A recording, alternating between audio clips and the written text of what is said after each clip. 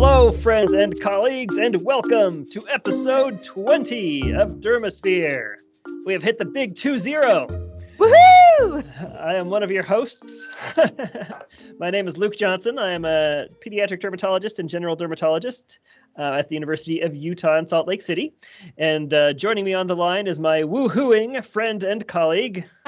This is Michelle Tarbox. I am an assistant professor of dermatology and dermatopathology at Texas Tech University Health Sciences Center in beautiful, sunny Lubbock, Texas.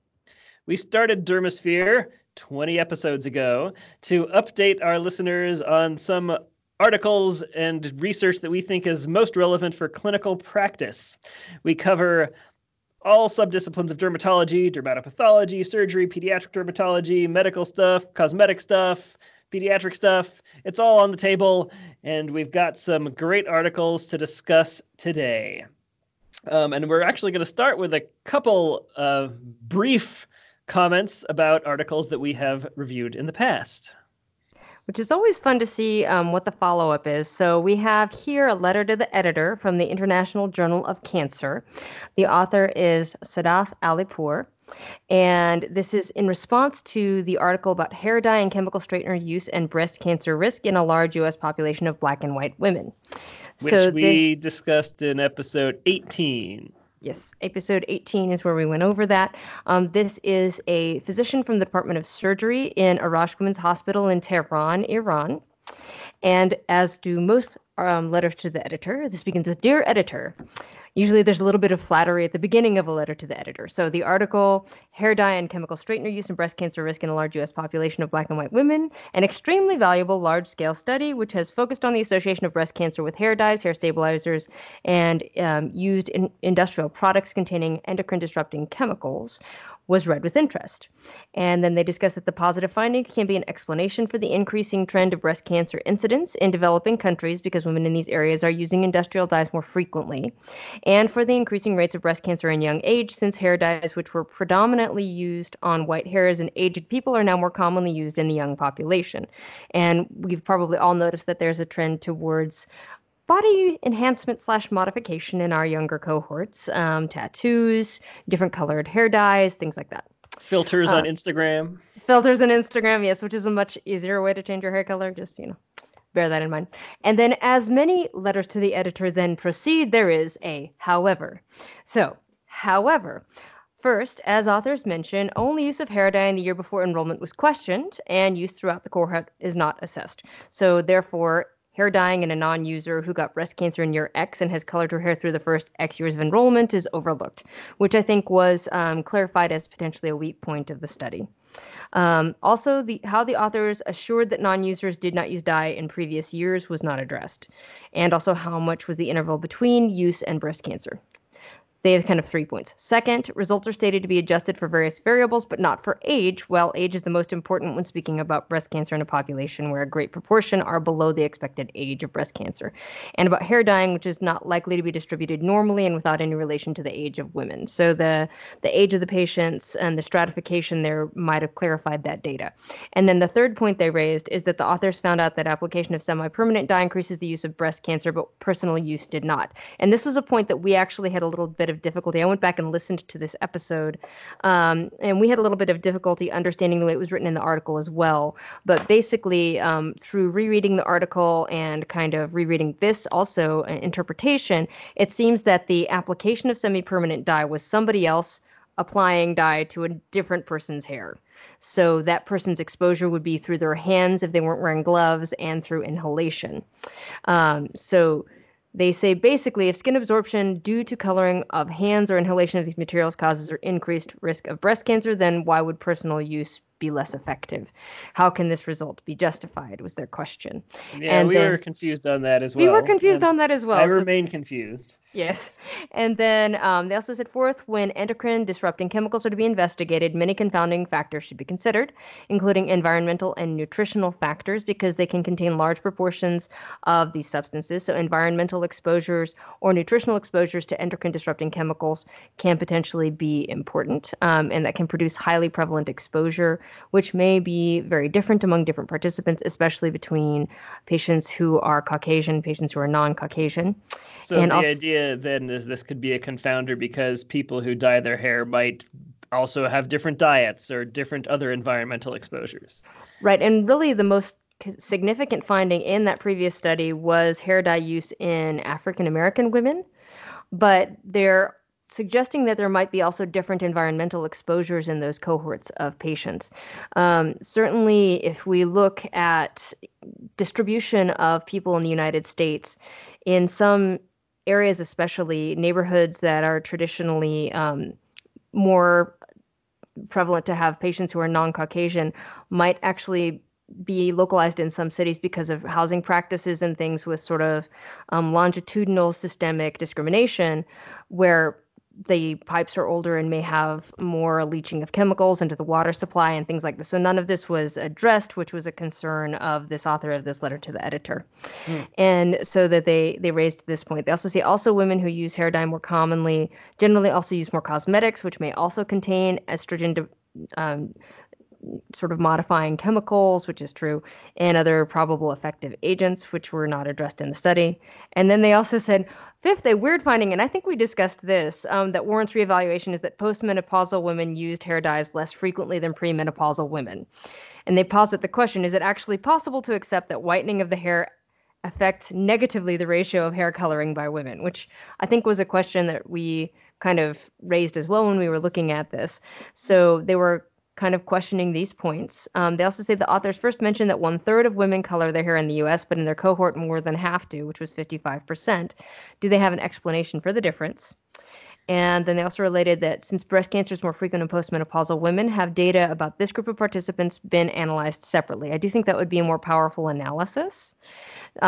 She finally concludes her letter by saying, a quick search on the internet shows how much a title about increased risk of breast cancer by hair dyes can be disseminated and how much it can alarm women. So we need to emphasize and even overemphasize two chief issues. First, as the authors comment, all women in the study had a significant risk factor, which is a first degree relative with breast cancer. So they were not the general population.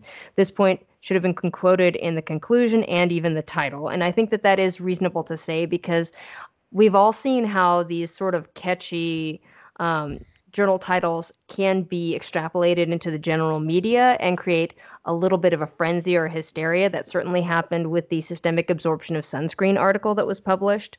The sort of presentation to the lay public was somewhat sensationalized.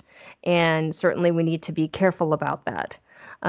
So they kind of felt that that was important to discuss. And then they said, second, the overall risk increase was 9%, which is a slight increase.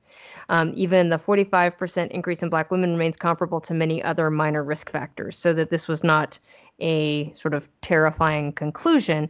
And the reason that she feels passionate about this is that this person is a surgeon who manages breast cancer, and her patients ask her frequently if they may use hair dyes.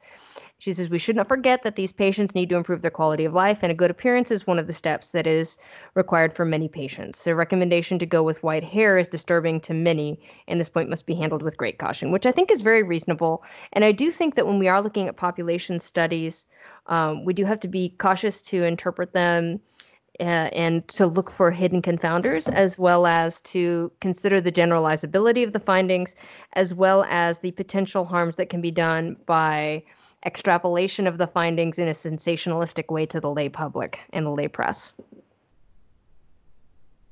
Yeah. What did you think?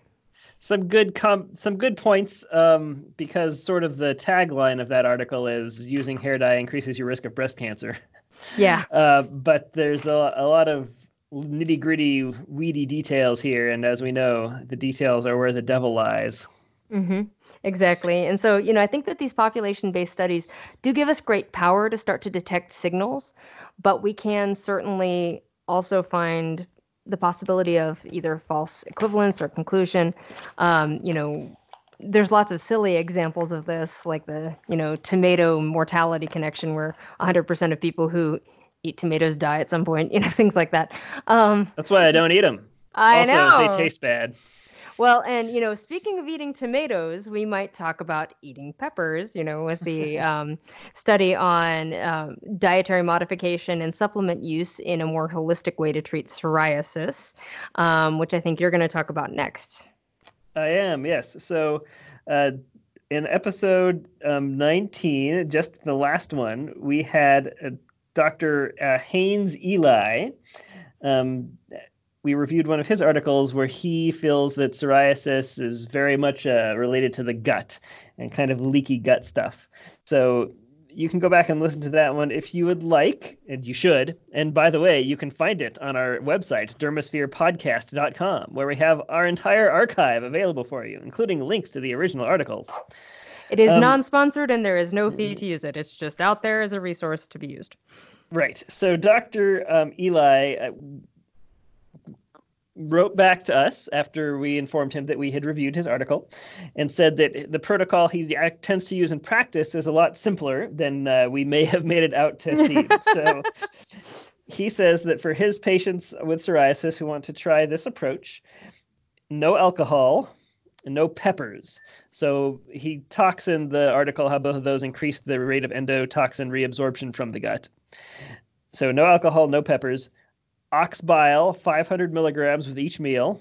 You can get more information about ox bile in that other episode if you like. It's not expensive. And then quercetin or quercetin or however you pronounce it, 500 milligrams with each meal. Little meat. He says the diet is the least important. Ah, interesting. And in the article, he had mentioned that he sometimes uses sulfasalazine or azithromycin, but in his email to us, he said the rest of the pills are not crucial, and I only add them to people who have trouble clearing. Okay. So, Michelle, you had raised the point of your crunchy granola patients being concerned about using some of those allopathic medicines, so perhaps they don't even need to do that. Maybe they can just do the ox bile and the quercetin. They'd be probably much more on board with that. No alcohol or peppers. And so I also asked him then about pediatric psoriasis, because kids get psoriasis, and I assume they usually don't have messed up livers. So he says he thinks about pediatric psoriasis a lot, and he has no opinion, he says, but he can speculate that it is a different disease. He says, as I speculate, there are several conditions which are diagnosed as psoriasis, which are clever mimics. And he says Reiter's disease is a good example. We might know that as reactive arthritis as well.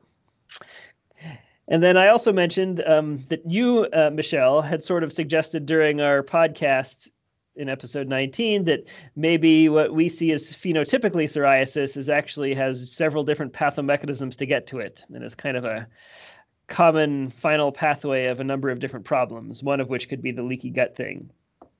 Am I paraphrasing you properly? That sounds like what I said, yes. So I asked Dr. Eli what he thought of that, and he said, the answer to that question will be answered by testing all psoriatics for endotoxemia. The patients with no endotoxemia would be the ones to look at for a differing pathomechanism. Interesting. So I don't know how easy it is to draw blood and check it for endotoxins, but could be a future direction if anybody out there is interested in doing some more research into it. His ponderings on the differences between adult and pediatric psoriasis are interesting. Pediatric patients with psoriasis, as you probably know, do tend to have more frequent involvement of the face and the head and neck in general, and the plaques tend to be thinner and less micaceous in their scale. So he might be going on something there. Yeah, we'll see how it evolves. So very, very interesting. So did he have any other things he wanted to talk about with that particular paper? Or that is all. Go back and check it out if you're interested in learning more. Very interesting. So now I get to talk about something fun. And, occasionally I forget that I set myself up for something. So this is an article out of the Journal of Investigative Dermatology in 2019. And as I was reading this, I wanted to quote one of my favorite movies, which is The Princess Bride, in which Vicini says, "Ha ha, you fool, you fell victim to one of the classic blunders, the most famous of which is never get involved in a land war in Asia, but only slightly less well known as this. Never assign a pathologist a controversial pathological entity to talk about. Then Luke reminded me that I picked this article, so I have to say I fell victim to one of the classic blunders. But we're going to talk about... I don't remember any of the characters in Princess Bride being pathologists, though. I'll have to None go of back them and are check that quote. pathologists. I mean, there is that albino gentleman who does the experiments with the, life-sucking machine, but the actual quote is never go in against a Sicilian when death is on the line. So, and then he laughs very maniacally. So I am going to address kind of a 126-year-old controversy here. So the name of this article is Defining the Genetics of Basosquamous Carcinoma, and the authors are Eric Tarapour and Scott Atwood. And this is discussing basosquamous carcinoma, which is a rare form of skin cancer with both basaloid and squamous morphology. This is a controversial diagnosis, and it has existed for about 126 years, since it was first described by Beatles in 1894, where he described it as... By the Beatles. No, it's Beatles. Oh, I was going to say, is this one of their deep cuts? They're just singing, "Oh, you basis." No, anyway. So this was a carcinoma with the budding basaloid and squamous features without clear separation and a rodent ulcer, which was the old descriptive term for ulcerative basal cell carcinomas. There were multiple different descriptions of similar types of tumors throughout the literature, and this remains controversial amongst pathologists on how to define or characterize these hybrid lesions. Are they a collision? Are they a variant of basal cell carcinoma that forms keratin? Are they a unique cancer with features of both basal cell carcinoma and squamous cell carcinoma? These mixed morphology tumors have multiple different names, sort of indicating how controversial and confusing this is, including basosquamous carcinoma, basosquamous cell carcinoma, metatypical basal cell carcinoma with squamous differentiation, in over 20 publications within the past decade. Well, listeners, we will resolve the controversy today. You are lucky to be listening. We're going to try. So in 2005, the WHO did provide a description of basosquamous carcinoma, which was then further discussed by Garcia and colleagues as a tumor with infiltrative growth with areas of keratinization and or intercellular bridge formation in the setting of prototypical proliferative stromal reaction. So basosquamous carcinoma is used to describe basal cell carcinomas that are associated with squamous differentiations. The National Comprehensive Cancer Network, NCCN, classify the tumor clinically as a variant of SCC due to its aggressive course and higher tendency to recur and cause metastases. Further muddying the waters, there is another entity called basaloid squamous cell carcinoma, which is an aggressive tumor of the aerodigestive tract that can be localized anywhere from the nasopharynx to the oral mucosa to the esophagus, all the way out to the other end in the perianal area, and tends to be associated with human papillomavirus infection. So this is very, very confusing. So these authors attempted to clarify these muddy waters somewhat with genetic studies. So they found that genetically basosquamous cell carcinomas likely originate as basal cell carcinomas that partially squamatize through the accumulation of mutations, including the ARID1A gene and the RAS-MAP kinase pathway. There you go. Controversy solved. Ring that bell. So we're going to have some important information here. So the ARID1A gene, this provides instructions to make a protein that forms a subunit of several different SWI-SNF protein complexes. SWI-SNF complexes sound a little bit like an offshoot of the North by Northwest concert series in Austin, Texas. What they actually are is switch sucrose non-fermentable. So this is a nucleosome remodeling complex, and they're involved in chromatin remodeling. So ARID1A mutation was first described as a genetic driver of ovarian cancer, but here we'll kind of discuss its potential role in altering something that probably started out as a basal cell carcinoma and then accumulated mutations. So a little bit of a review and great pimpable content for our residents. Basal cell carcinomas are locally invasive epithelial tumors. They have inappropriate activation of the hedgehog pathway, and they account for the vast majority of skin cancers, 60 to 80% of all skin cancers.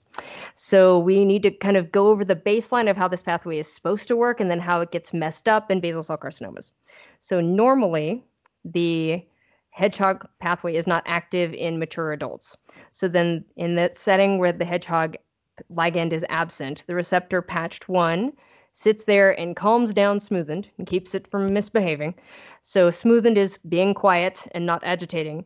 When smoothened is not doing its thing, and when it's being kind of contained and calmed down by patched 1, It allows the suppressor of fused, which is referred to as SUFU, which I think is hilarious. It looks like, the name of potentially kind of a cool rapper or something.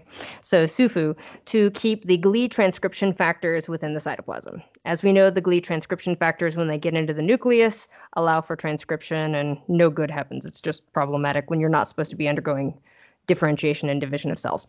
So in the presence of hedgehog-induced patched inhibition, so when the hedgehog ligand is present, it inhibits patched 1, which makes it let go of smoothened. That means smoothened is then able to suppress SUFU, which then allows the GLI transcription factors to enter the nucleus and regulate transcription of downstream target genes associated with skin appendage development and homeostasis. So then you end up with some cell division. So sporadic BCCs usually arise from progenitor cells in the basal layer of the epidermis, predominantly from mutations in patched 1, which is about 73% of basal cells, or smoothened, which is about 20% of basal cells. So the majority of basal cells come from a mutation in patched 1. The rest of them, most of them come from a mutation in smoothened. We use smoothened inhibitors because that is sort of the final common pathway to treat advanced or metastatic basal cell carcinomas. And I think smoothened is a better target because if we used a patched or something, if we wouldn't want to inhibit patch, but if we used something to sort of mimic the activity of patch, we might not be able to control those 20% of basal cell carcinomas that come from a mutation in smoothened. So you're talking about vemurafenib and sorafenib. Exactly. So tumors can gain resistance to these drugs through squamatization.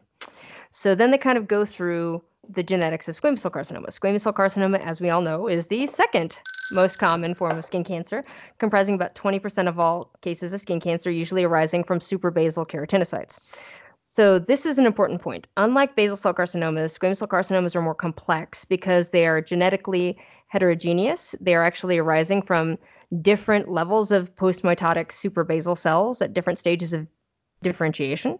And so the genes that are implicated in the progression of squamous cell carcinoma include TP53, Notch1 and Notch2, CDKN2A, which is also sometimes associated with familial melanoma syndrome, and members of the RAS-MAP kinase pathway. So we don't have monotherapies that are quite as effective in treating squamous cell carcinoma because of the large number of genetic alterations that are needed to promote proliferation, loose cellular connections and communication, and to stimulate a mutator phenotype to push keratinocytes to squamous cell carcinoma.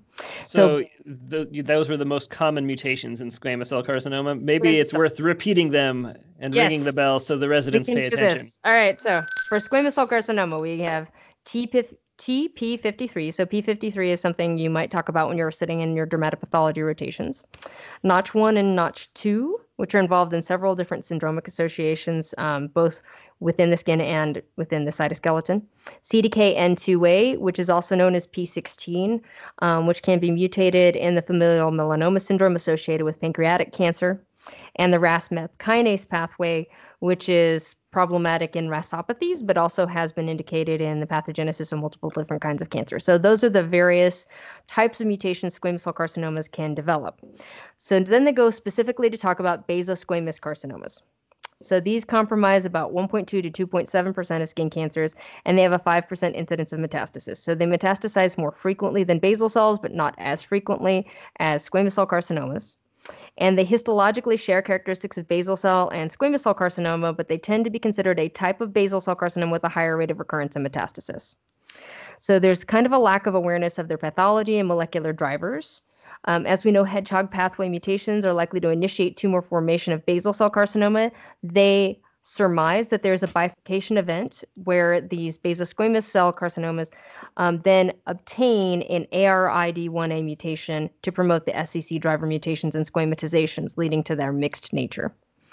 So they actually did genetic linkage of basosquamous carcinoma using targeted sequencing. From 20 basosquamous carcinomas, they did whole exome sequencing, also from 16 basal cell carcinomas, and a mixture of previously published whole exome and whole genome data sets from squamous cell carcinomas. And they found that the basosquamous carcinomas were more closely aligned with basal cell carcinoma than with squamous cell carcinoma. So 45% of basosquamous carcinoma and 44% of basal cell carcinomas contain deleterious mutations within patch1, whereas only 10% of squamous cell carcinomas showed patch1 mutations. So genetically, these basosquamous carcinomas seem to be basal cells that went even more bad. is kind of my takeaway from this. So the 15% of basal squamous carcinomas and 19% of basal cell carcinomas carried mutations additionally for MYCN, which is a member of the MYC family of oncogenes and is also mutated in neuroblastoma. That's a little thing also. This is a downstream effector of hedgehog signaling. Versus that 15 to 19% with basosquamous and basal cell carcinomas, only 6% of squamous cell carcinomas showed MYCN mutations. Similar relationships were also seen with putative BCC drivers such as PTEN and PIK3CA. PTEN and PIK3CA all have associations with overgrowth syndrome, so I'll ring the bell one more time for that. These are also things that have been known to be putative drivers of basal cell carcinogenesis. They did note that not all mutational drivers of basal cell carcinoma were found at comparable rates in basosquamous carcinomas. So the constitutively active SMO mutation was only found in 5% of basosquamous carcinomas versus 25% in basal cell carcinomas. So that's kind of an important point. It seems to be that these basosquamous carcinomas are evolving out of a subset of the majority of basal cells that are created by a sort of initiating mutation in patched1. And it appears that that's the pathway that's required for them to continue to progress towards the basosquamous carcinoma in the majority of cases. So I thought that that was kind of interesting that they only were able to find 5% of basosquamous carcinomas that had a smoothened mutation, when smoothened mutations are identified in between 20 to 25% of basal cell carcinomas. So I feel like that bifurcation actually creates a pathway. So if you were going to draw a line diagram, you could do a line diagram to say patched1 mutation versus smoothened mutation for basal cell carcinoma to develop. And then the basosquamous carcinomas, the vast majority would come off of the limb with the patched mutation, with further development of different mutations in their cytoplasm or in their nuclei. Other different mutations, such as the PPP6C, which is protein phosphatase 6, GRIN 2A and PREX2. These are all things that had similar mutational frequencies between basosquamous carcinoma and squamous cell carcinoma. So they felt that basal cell carcinomas were more similar to basosquamous carcinomas and vice versa than squamous cell carcinoma, which I thought was it. Yeah. They also said that the major SEC driver genes, such as CDKN2A, KRAS, NRAS, and HRAS, were not mutated in either basosquamous carcinoma or basal cell carcinoma. So there's more similarity between basosquamous carcinoma and basal cell carcinoma in the majority of the mutations that were studied. And the most important one was the ARID1A, which is a disruption that can promote mammalian cell proliferation and regeneration. It's an important gene. It actually allows for plasticity and enhances cell survival by reducing restrictive natures of chromatin remodeling in terminally differentiated cells. So it may allow keratinocytes to sample different fates and undergo squamatization under selective pressure. And this is sometimes seen in the event that you have a smoothened inhibitor in place trying to treat skin cancer of the basal cell type. So I thought that was very interesting there.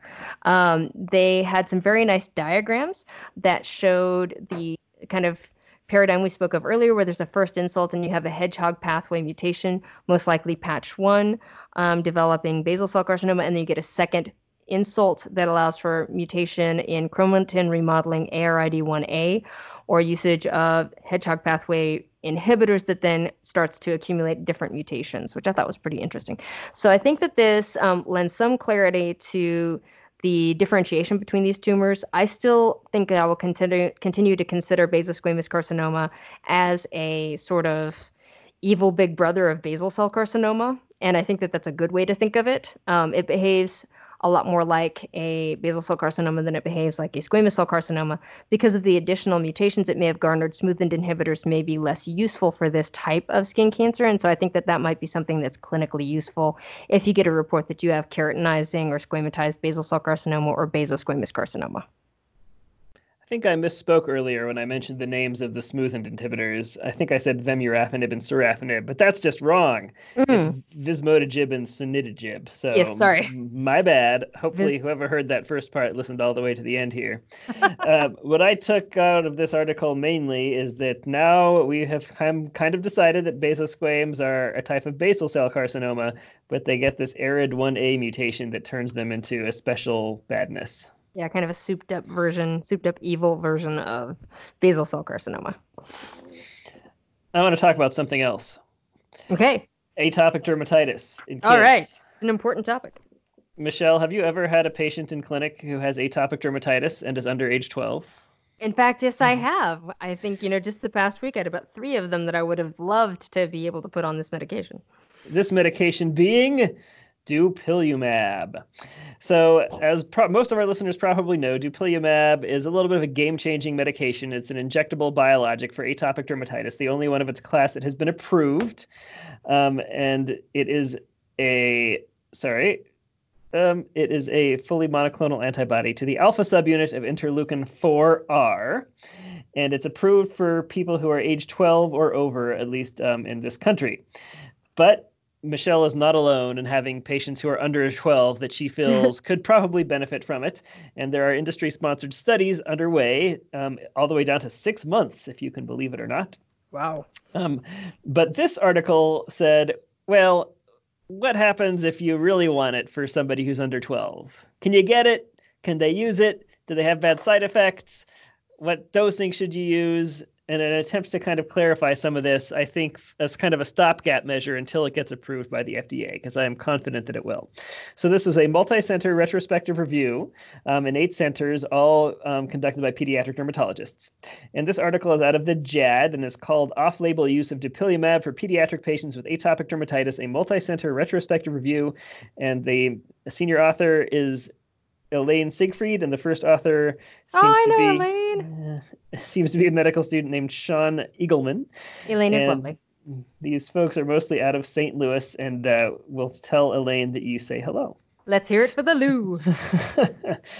Yeah, didn't you do some training at SLU? I was in practice for 3 years as an assistant professor there. Oh yeah, you were faculty there. I was. So shout out. So this retrospective review had 124 children under 12, and the pediatric dermatologist tried to get them dupilumab because they had moderate to severe atopic dermatitis. I have done the same thing with a handful of kids in my clinic who are under age 12 and just feel like they do well on dupilumab. 90% of kids in this study got it covered. So wow. You might try for some of your kids, but it took a mean of 9 weeks, they say, I suppose, to write appeals and so on until it finally got covered. The dose range they gave was highly variable. So there are doses that are approved for people who are 12 and up, but no doses that have been approved for any age lower than that. So people are kind of making educated guesses about what the dose should be. They did note that the efficacy of the medicine and the adverse events were comparable to those seen in adolescents, which means it works pretty good and it's pretty darn safe. So in this particular group of 124 kids under 12, 3% of them got URIs, 9% of them got conjunctivitis, 2% of them got injection site reaction, and 5% of them got a new facial dermatitis. You might recall that back in episode 2 of Dermosphere, we talked about this sort of facial dermatitis side effect with dupilumab, which they referred to as a new regional dermatosis. In that article, they posited that this was perhaps an allergic contact dermatitis that was being unmasked by dupilumab since it affects some of the inflammatory pathways. Mm-hmm. So part of the problem is dosing. So the drug comes as prepackaged unmarked syringes that are either 300 milligrams of the drug in 2 ml syringes for patients who are 60 kilograms or greater, or there's kind of the adolescent dose, 200 milligrams in a 1.1 ml syringe for people who are under 60 kilograms.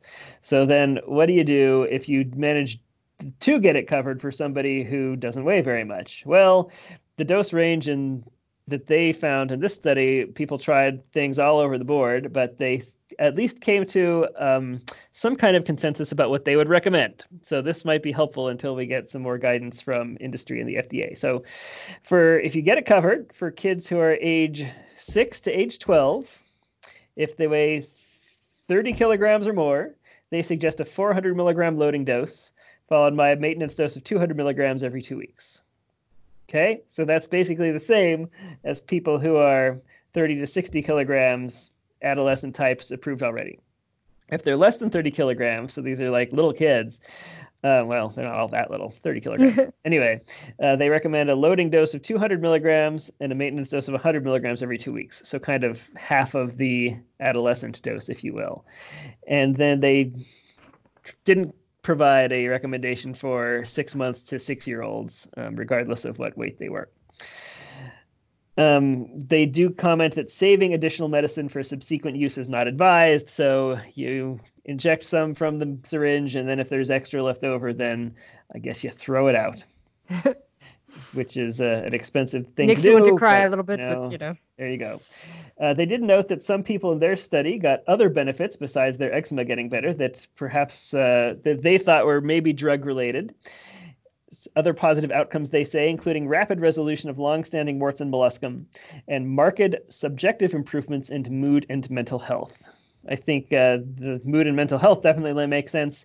And then, as we know, warts and molluscum are just more common in people with bad eczema because the skin barrier is disrupted so the viruses can get in there. So if you fix somebody's eczema, then hopefully their warts and their molluscum will get better too.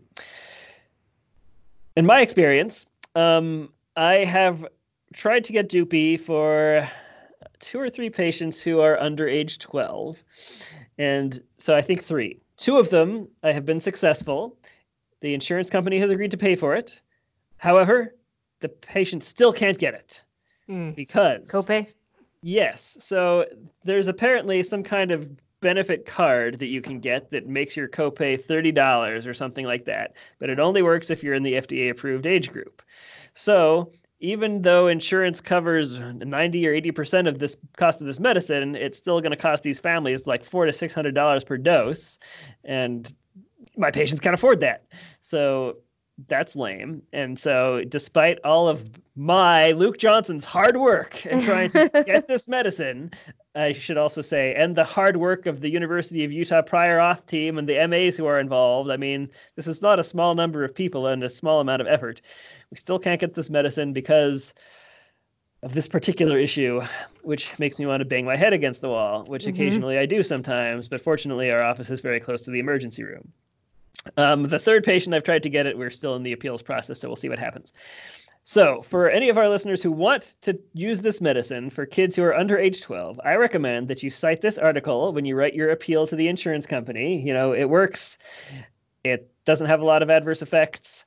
It works for other people. To be honest, I don't know quite how insurance companies justify denying it because nothing is approved for atopic dermatitis in kids under 12. You know, methotrexate's not approved, cyclosporin's not approved, dupilumab is approved if you're 12 and up, so that seems like the logical thing to use. But I know it's very expensive, which I suspect is part of the problem.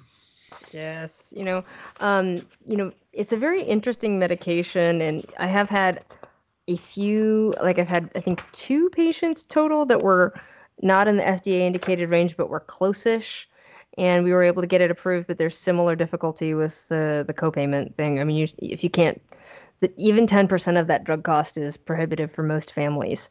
The patients who can get the drug, all of them have been adults because the copayment card works for them, have had pretty darn impressive results with the exception of one patient that had sort of this weird connective tissue-y picture, and I think that there were other pathways involved in that particular patient. But it's a very, I think, useful drug, and I'm excited to see some studies done on pediatric use of the medication because this is usually the pathway that's taken before FDA approval for younger children is attempted.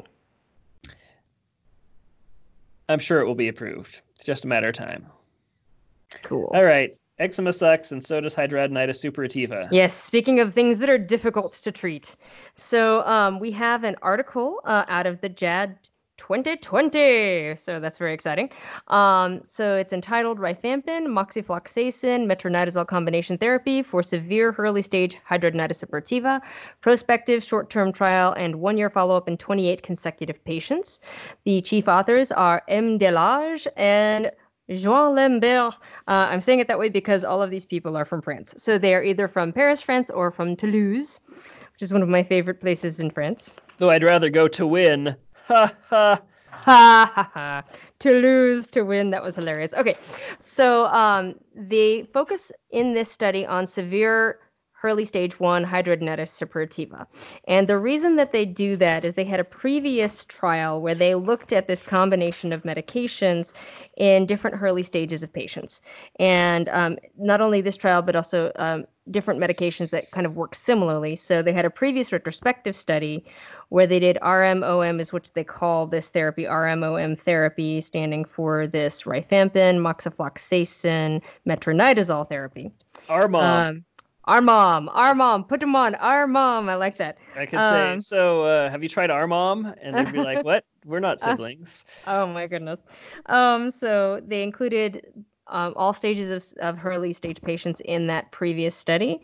And they found that 6 out of 6 of their patients that were early stage 1 improved, 8 out of 10 of the early stage 2, so 80% improved, and only 2 out of 12 or 17% of the early stage 3 patients improved. So I think that it was smart that they decided to target early stage 1 patients. I also think that it's important to talk about how we manage severe early stage 1 patients. These are patients that have nodules and abscesses but do not have any scarring or sinus tract formation, because there are no other, I don't actually know if there are any FDA approved medicines specifically for early stage 1. Early stage 2 and 3 have FDA approval for the use of adalimumab, but early stage 1 patients don't have that approval. So they used oral combination of rifampin, 10 milligrams per kilogram once daily, moxifloxacin, 400 milligrams once daily, and metronidazole, 250 to 500 milligrams TID. The rifampin was taken on an empty stomach with no eating of anything for 1 hour afterwards, or after 2 hours after the last meal. So empty stomach on that thing. So this was an open label, non-comparative cohort study in 28 consecutive patients. They had 19 patients that they treated for 6 weeks by RMOM, followed by 4 weeks of RMO or RMO alone, RMO being just the rifampin and moxifloxacin. Luke, I think we've discussed before why they cut off the metronidazole at 6 weeks. Do you remember why from previous articles? It creates some neurologic toxicity. Yes! We don't normally think about in dermatology. So after 6 weeks of metronidazole, by mouth, you have to worry about potential neurotoxicity. So after 6 weeks, they go from RMOM to RMO. So they had then patients who potentially couldn't take moxifloxacin, which is a fluoroquinolone, if they had issues such as previous tendon rupture or intolerance. So they replaced that with a medicine called pristinamycin. Pristinamycin is an interesting medication. It has a different name called pyostacine, and it has 2 components. One is a macrolide, sort of like erythromycin, and another is depsipeptide, which both of these bind to the ribosomal 50S subunit. I couldn't figure out, but I don't think pristinamycin is available in the US. It's not available in all countries. It did seem to be available in France and in the British countries and things. So I think that this might be a medication we're not familiar with because it's not broadly available in our country, but I'm not positive about that. It was very difficult to figure that out. I looked for about 15 minutes to try to determine that. I found it on GoodRx. Maybe we can get it in the US. I don't know. I've had a hard time. $750 for a month. It is not cheap. Yeah, so if you had to replace the moxifloxacin with the pristinamycin, could get kind of expensive. So they had a primary endpoint of a Sartorius score of 0. Sartorius score is a different measurement of severity of hidradenitis suppurativa. And this is kind of a dynamic evaluation tool for HS.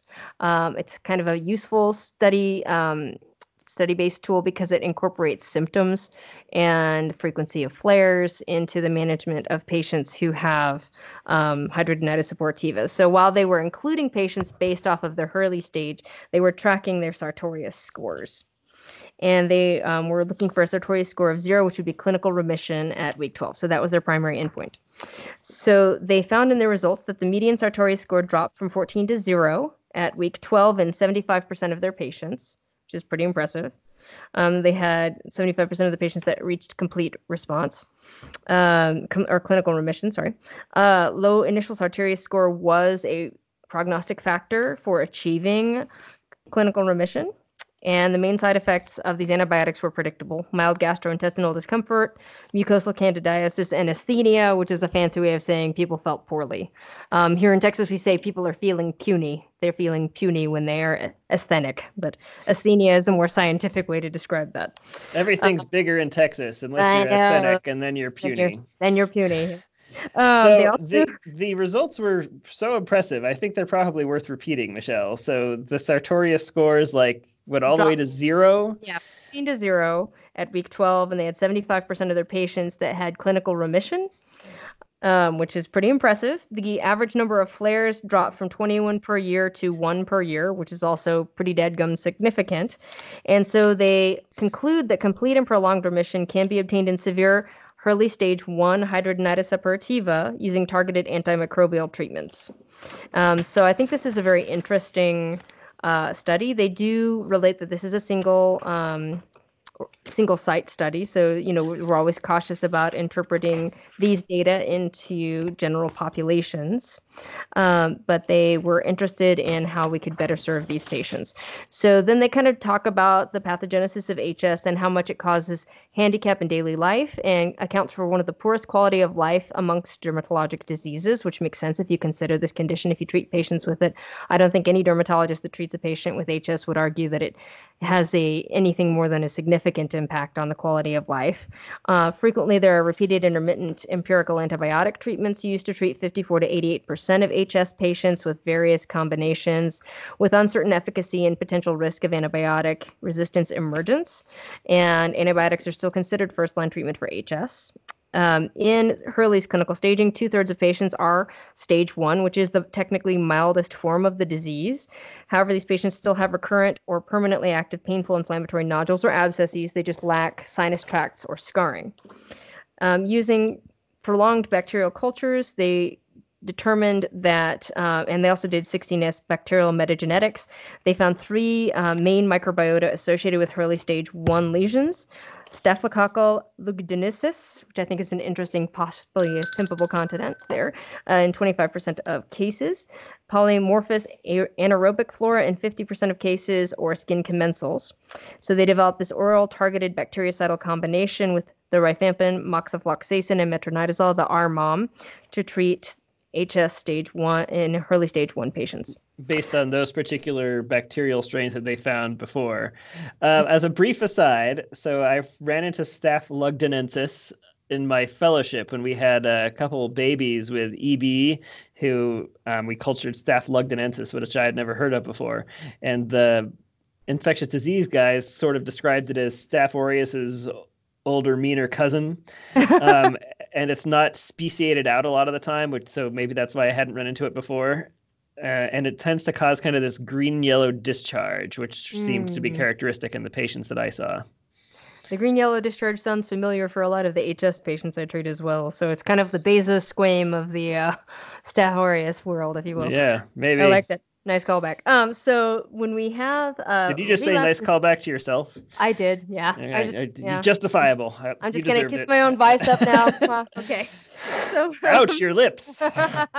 So let's see. So they did say when they had a patient that flared, they would treat them with a low dose of cotrimoxazole, which is another name for a Bactrim type antibiotic, basically, as a secondary prophylaxis of flares. So they found in their previous retrospective study that they had clinical remission in 6 out of 6 early stage 1 patients. So they wanted to see if this could be more broadly demonstrable in a larger cohort. So they did 12 weeks of treatment in these 28 patients. And the patients they chose were greater than 18 years of age. They had early stage 1 with abscess formation, single or multiple, without sinus tracts and scarring.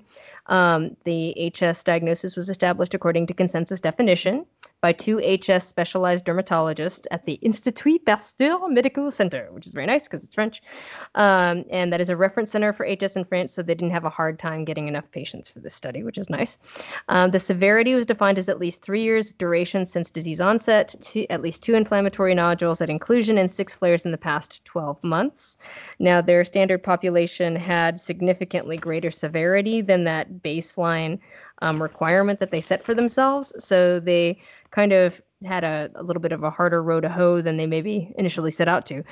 There's patients basically were characterized as female predominance, 21 out of 28, and severe HS, early stage 1 HS, with a median disease duration of 14 and a half years. As those of us who treat this condition know, the longer this disease has persisted, the more difficult it gets to treat. It's kind of like a baboon in that way. The bigger they are and the older they are, the more aggressive they are.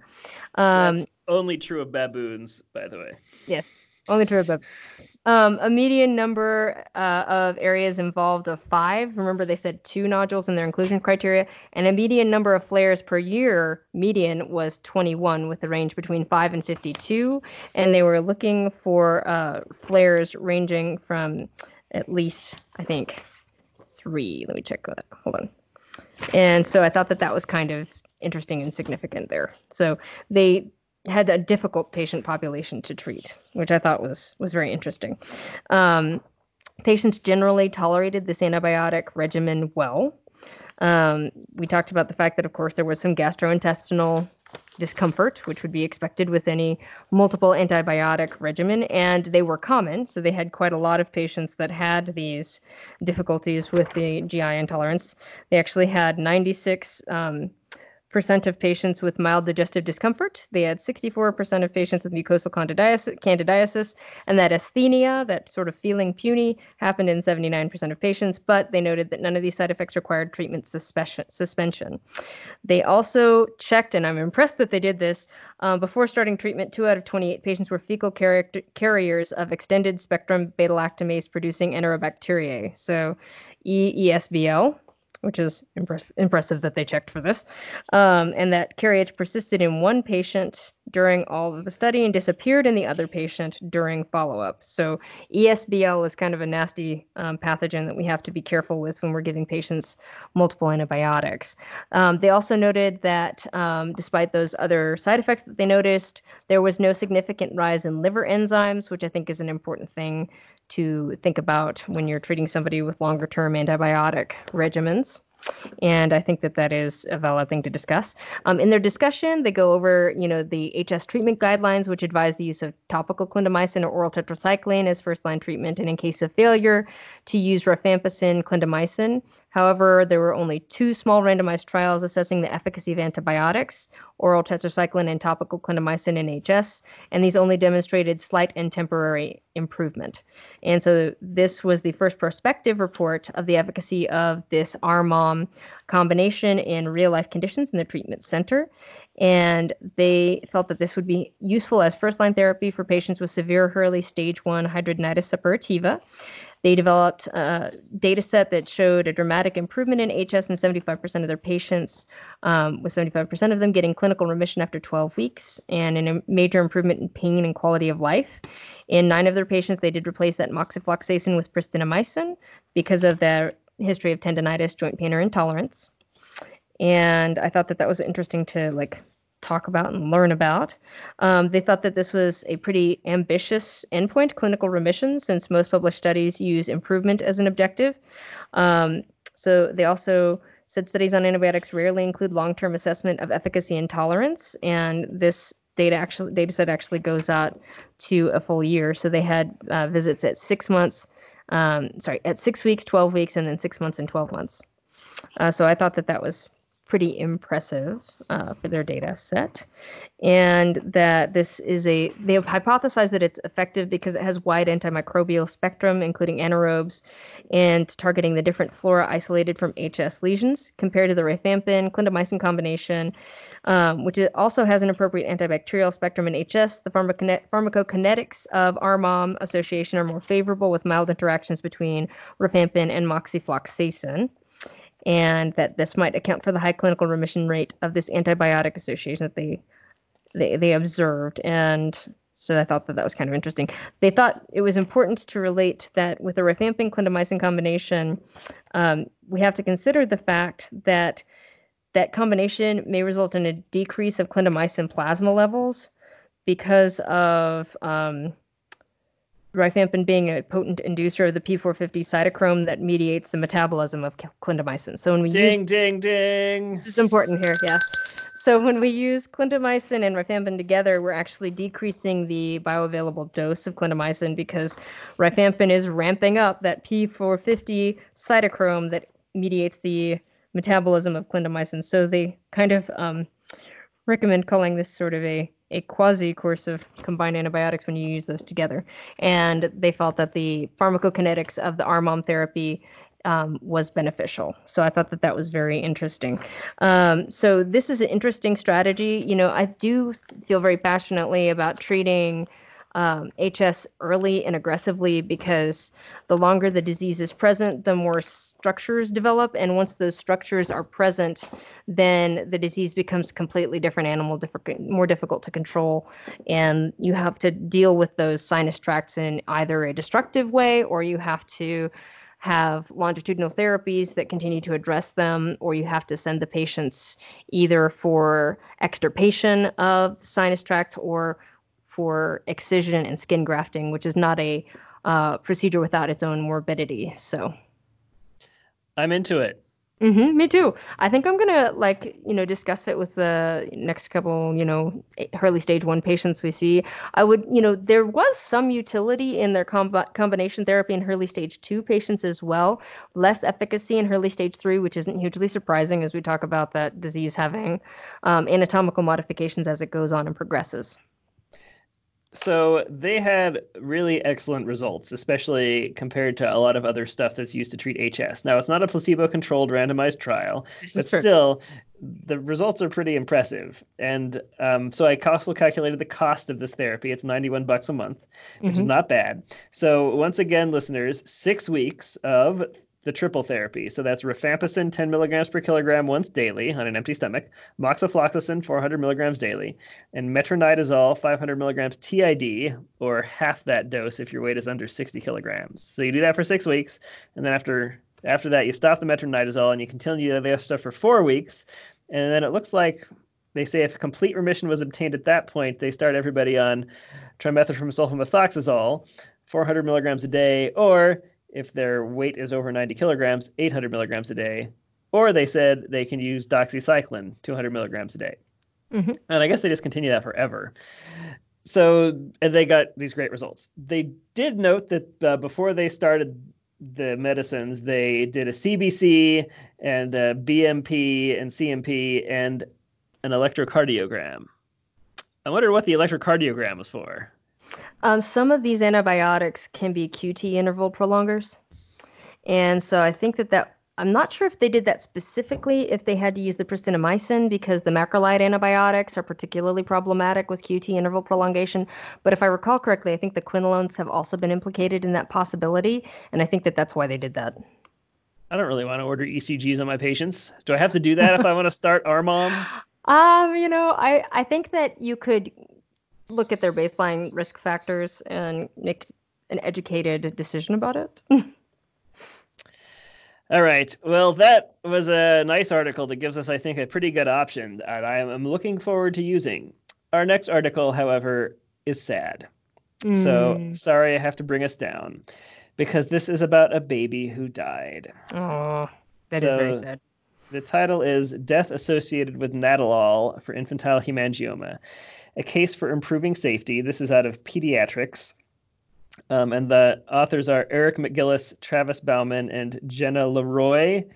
And they are out of the University of Minnesota. So this is a case report, as I said, very sad. 10-week-old baby girl started on Nadolol for an infantile hemangioma, and then she died 7 weeks later, apparently of Nadolol toxicity. And the idea here is that she had been constipated for days before her death. So she went 10 days without pooping. Oh, dear. And Nadolol, apparently, unlike propranolol, is excreted in the feces. So the authors... Oh, wait, hold on. Oh, there we go. Yep. So Nadolol in feces, propranolol in the urine. And so they... Hey, you can figure that out, though. You pee out the propranolol. That's nice. Yeah. I don't know about the Nadolol. Well, as Golion used to say, the other one's the other one. Yeah. So they speculate that the Nadolol was sitting in the stool, which was sitting in her intestines, allowing it to be resorbed. Also, the half-life of Nadolol is pretty long. I don't know if this is bell-worthy, but the half-life for Nadolol is about 22 hours, whereas propranolol is about 4 hours, and as we said, renally excreted. So propranolol is FDA approved for infantile hemangiomas and is first line for a lot of infantile hemangiomas these days. There's a lot of data behind it. And But there's this thought that maybe we should be using something like Nadolol or atenolol or something, because Nadolol doesn't cross the blood-brain barrier, and that might make it safer. So propranolol does cross the blood-brain barrier, and we think maybe that's why it causes some sleep disturbance and some other stuff. And maybe it was just kind of a historical accident that it happened to be propranolol that was the beta blocker in the original studies where people noticed hemangiomas improving. And maybe we should have all just been using Nadolol or something like that the whole time. So that's kind of the justification for using it. And up until now, it seemed to work well and be safe. This is the first reported death with it. They also mention in this article that there was a pharmacokinetic study of 6 pediatric subjects that suggests that Nadolol's pharmacokinetics are unpredictable in early infancy, which also might raise some questions about its safety. But one reason why this case is especially tragic is that everything was done correctly and carefully. So there was a pediatric dermatologist directing this patient's care. The dose of Nadolol was started small and then titrated up. The medicine was formulated properly at the pharmacy. And 2 days prior to her death, the baby seemed to have less interest in feeding. And so mom withheld 3 doses of Nadolol, just as we tell our patients to. If the patient's not eating well, don't give them the medicine. On the evening of her death, she was a bit sleepier than normal, but she was otherwise fine, wasn't fussy or anything. She was fed before bed and put to bed, and then 4 hours later, she was discovered with perioral cyanosis, cold to the touch and unarousable. CPR started immediately. They called 911. Help arrived 11 minutes later. CPR was continued on the way to the hospital, but the baby died. And post-mortem, they discovered elevated levels of Nadolol in the cardiac blood. So the level of Nadolol in her cardiac blood was 0.94 milligrams per liter. And they say, by comparison, an investigation of 7 adults had a serum concentration of 0.077. So 0.077 versus 0.94. So that's 10 times greater, roughly. But that's cardiac blood versus serum concentration. And so we're not quite sure if those are exactly... you can compare them directly. But still. A sad case. I love babies. I don't like it when they die. And it does raise some concerns about this Nadolol safety after all, especially in babies where they have variability in their pooping habits. Yeah. I feel like propranolol might be the safer choice, though I'm still not convinced it's necessarily the best choice. Maybe something else like atenolol that I'm pretty sure I remember that it doesn't cross the blood-brain barrier or is more selective or something might be the one we should be using. But I feel like there's not going to be a lot of interest in Nadolol, especially after this case, and I think with justifiable reason. I think, this is a good highlight of the care we still need to exercise anytime we're treating neonates. I am not a pediatric dermatologist, so babies make me nervous. So I stick very much to the letter of the guidelines when I'm treating pediatric patients, and even to the level where I will fight 4 hours with an insurance company to make sure that hemangiol is what's covered for the child and not generic propranolol, because that is the formulation that's been FDA approved for the kiddos. And, it seems also to be a little bit easier, of course, for the children to take because it's been formulated for that reason. I think that also infants, urinate fairly reliably, but even though I've never had a child myself, I do know that their bowel habits are less predictable, and so a medication that can concentrate itself in the feces would be potentially an issue. But that is very, very sad for that family. Where did that death happen? Well, I assume it happened in Minnesota, since that's where the article's from. That's so sad. For the record, I really don't like using hemangiol, and I just use the plain old propranolol because it's like 10 times cheaper and it is cheaper. Just fine. It is definitely cheaper. Yeah, and and because Luke is a pediatric dermatologist, he gets that laterality of comfort where I just do not have it.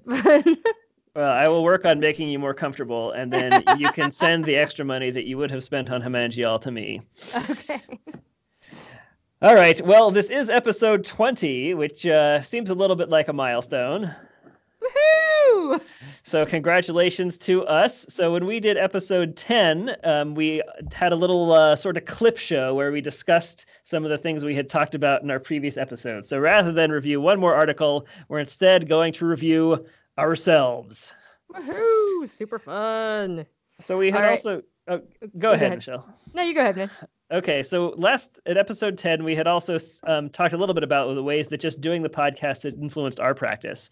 And I want to just mention that episodes 11 to 20 have changed some of the things I've done. So I've used table salt for pyogenic granulomas, about 3 of them. None of the patients have come back or told me how it went, so hopefully they went well. I recommended cholesterol/lovastatin cream for a colleague. Her patient had this extensive porokeratotic lesion that they thought was this porokeratotic eccrine osteodermal duct nevus thing, but had choroid lamella and biopsy. And apparently that patient is improving on this treatment after just about 4 to 6 weeks. I've had about 5 people we've got our compounding pharmacy to make this for, and the people I've heard back from have been very happy. That's pretty cool. And then I've updated our scabies handout about the length of time they need to leave stuff in bags. I love that. I think that's awesome. And how much time do you put on your handout now? I think I put in 5 days because we live in a fairly arid climate. Cool. I like it.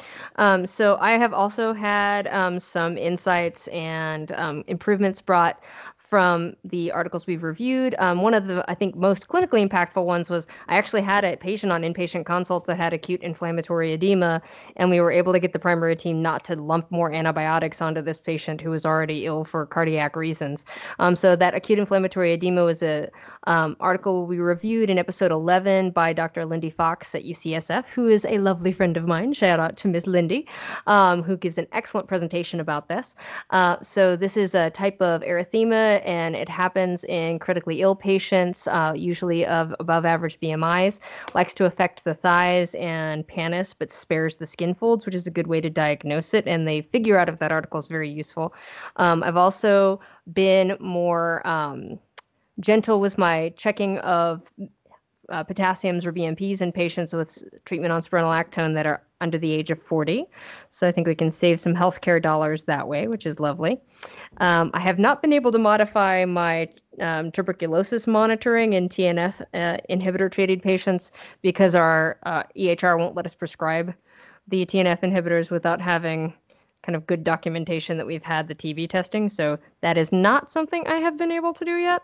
Your EHR won't let you do it? Yeah, our EHR has a little block. What? The EHR gets to decide what's best for the patients? Something's not right here. You know how this goes. And then I've gone over the hyaluronidase protocol for intraarterial filler injection before we did our practical for our residents. Fortunately, we did not have to use that information, but all of them do know that information now. And then finally, I have started a Premolast for a patient with generalized GA. They haven't been back yet, but I shall give you an update in subsequent podcasts. And you said you also had a patient with psoriasis who was interested in the approach. Yes. So I have a patient with psoriasis. Interestingly, I've had 2. Okay, so for one of the that wanted to try the alternative regimen. For one of them, the sticking point was the alcohol. For the other one, the sticking point was the peppers.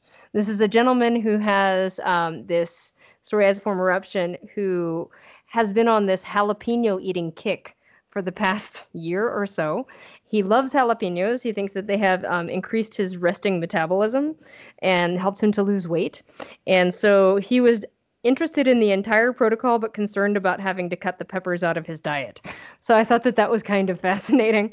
But he is in the pre-contemplation phase of undertaking this dietary escapade with me. So we shall have hopefully a report in follow-up episodes of Dermosphere. One of the local restaurants here has jalapeno margaritas, so I guess that would be especially bad for your psoriasis. If you really want to mess up your gut, microbiota and impermeability, I think that's a good idea. All right, let's do a clip show here. So right. I did it all last time, but this time we're splitting it up.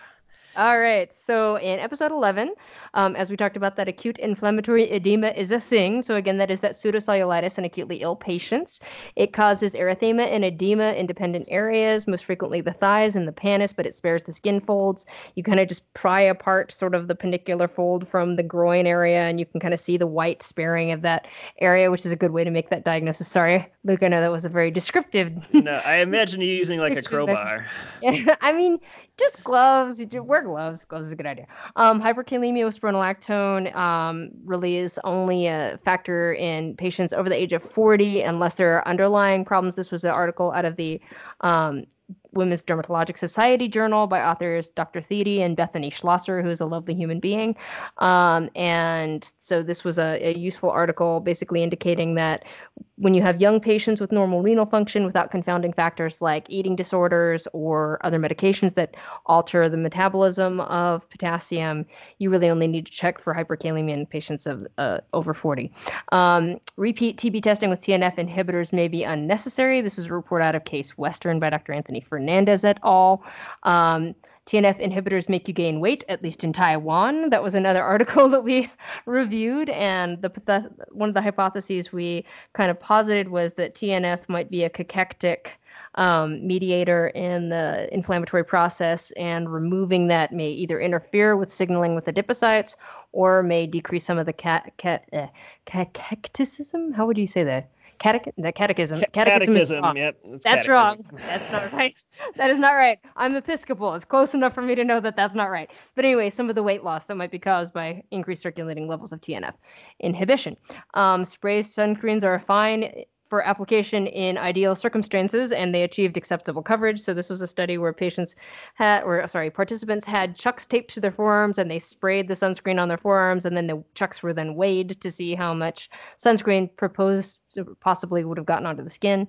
Guidelines for first skin cancer screening in transplant patients. Basically, if you're Caucasian and male, you're going to need regular skin cancer screening. If you have any kind of organ transplant, anybody who gets a thoracic organ transplant is going to need very regular skin cancer screening. The jury was out for patients who were African American without a thoracic transplant. However, we wanted to emphasize that does not mean skin cancer screening is not important in those patients. It is just that they were not able to reach a consensus. In episode 12, we reviewed something that was kind of a little bit blasphemic if you go by strict dogma in dermatology, where there was really not a statistically significant connection between cyclin antibiotics such as doxycycline, tetracycline, and minocycline and Pseudotumor cerebri, which I thought was kind of fascinating. We talked about burning mouth syndrome and recurrent aphthous stomatitis possibly being related to eugenol allergy. This is personally relevant to me as I am allergic to eugenol. Big red gum is my nemesis. So eugenol is used in cosmetics, foods, and restorative dental materials. It's also a phenolic compound that's extracted from cloves and cinnamon. And in dentistry, it's used a lot as an anesthetic and an antiseptic agent, and it can be an irritant and a contact sensitizers. We found that lasers were the best way to treat varicose veins, and we reviewed the landmark sentinel lymph node study that showed that careful observation with high-performance ultrasonography of regional nodal basins is safe for patients with melanoma with sentinel lymph node metastases. Dissection does improved regional nodal control and decreases recurrence slightly overall, and it also provides additional staging information, but that is at the cost of additional morbidity.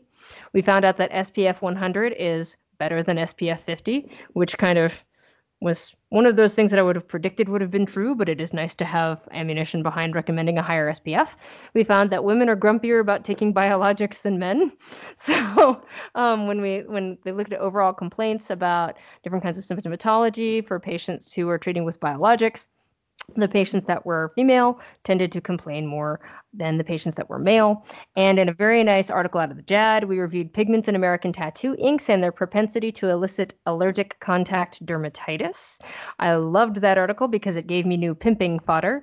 One of my favorite things now to ask about is what causes orange pigment, which are predominantly azo dyes, which is very fun. And I also like to ask a little bit about yellow dyes, which of course we talk about, cadmium, but there are other chemicals, including certain azos and quinothalone, which can also cause a yellow pigmentation, which I liked, and I thought that was very fun. Did you have something you wanted to say? You sounded like you had a point. Nope. Nope. All right.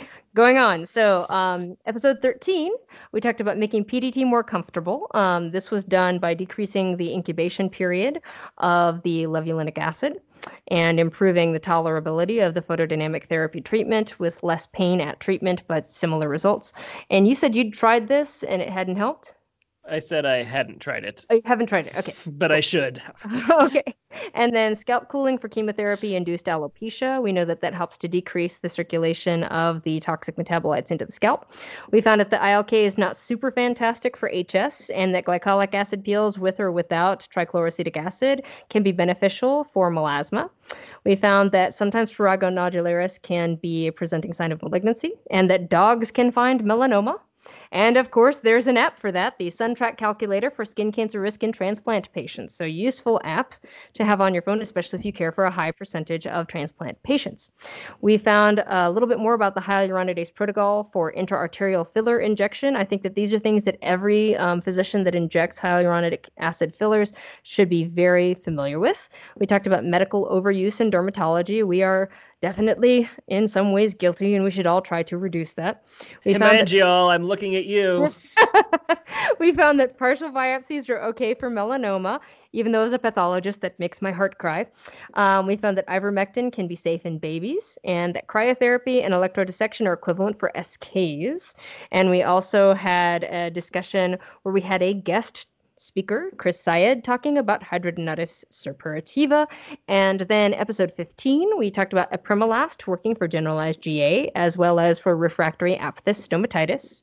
We talked about thinking about a woman's MMR status before starting a biologic, specifically because some of the torch organisms exist within those vaccine preventable diseases, and people can develop recrudescences of those conditions if they are not properly vaccinated.